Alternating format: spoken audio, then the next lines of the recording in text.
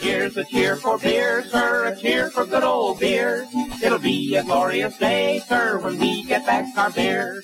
Hi, this is Woody Sobey on Radio Boise with the Boise Brew Minute, where I talk to locals in the beer scene to find out what's brewing in Boise. Today I'm talking with Kainoa from Bucksnort Soda Company. Kainoa, welcome. Hey, thanks. Hi, Boise. You guys have got all your sodas out there on the market, and I'm seeing them turn up more and more. When you're making those, how do you determine how sweet you want them to be? Well, it was trial and error. You know, we started from the very beginning in the kitchen, and I've said it many times. There were a lot of batches that weren't that great.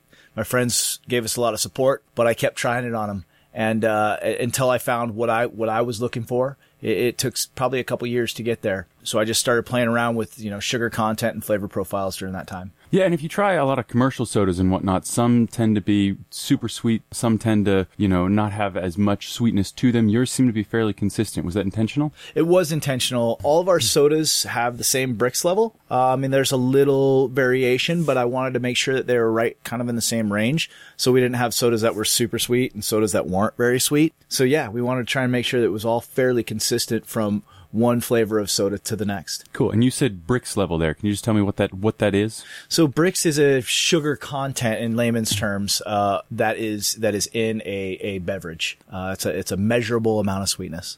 And after you get the recipe all dialed in and whatnot, you've got to, of course, carbonate it.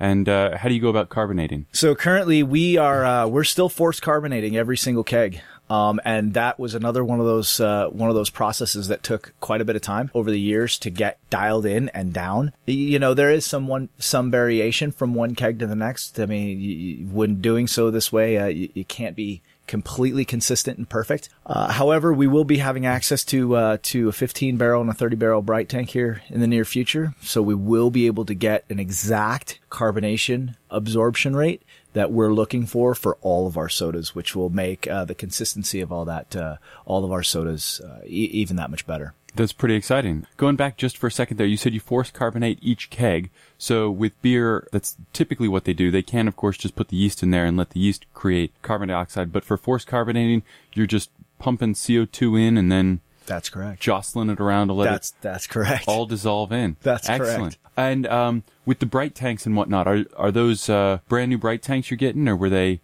from another brewery in town? Or? Yeah. We've got some support from some other breweries in here in town, and some folks are being nice enough to let us know or let us have some availability to some of their tanks when it becomes available. One of the nice things about soda is that we don't have to take up the space in these bright tanks for 5-6 weeks like beer does. So we can get in there and get out of there, keg up our soda, and be done with it once it's carbonated. Yeah. And with all the different recipes you've got going on right now, do you have anything special coming out for the summer? We will definitely have a wild huckleberry cream soda coming up, and then the Marionberries and the raspberries are going to be right around the corner. Can't wait to try those. Kainoa from Bucksnort Soda Company, thanks so much for your time today, and I look forward to trying those summer sodas here soon. Cheers. Thanks for having me, Rudy. Thanks. This has been the Boise Brew Minute, a Drowned Chipmunk production here on Radio Boise. For more information about the show, including archives of previous shows, please visit drownedchipmunk.com. We'll drive away the blue law blues, we'll fill ourselves with cheer.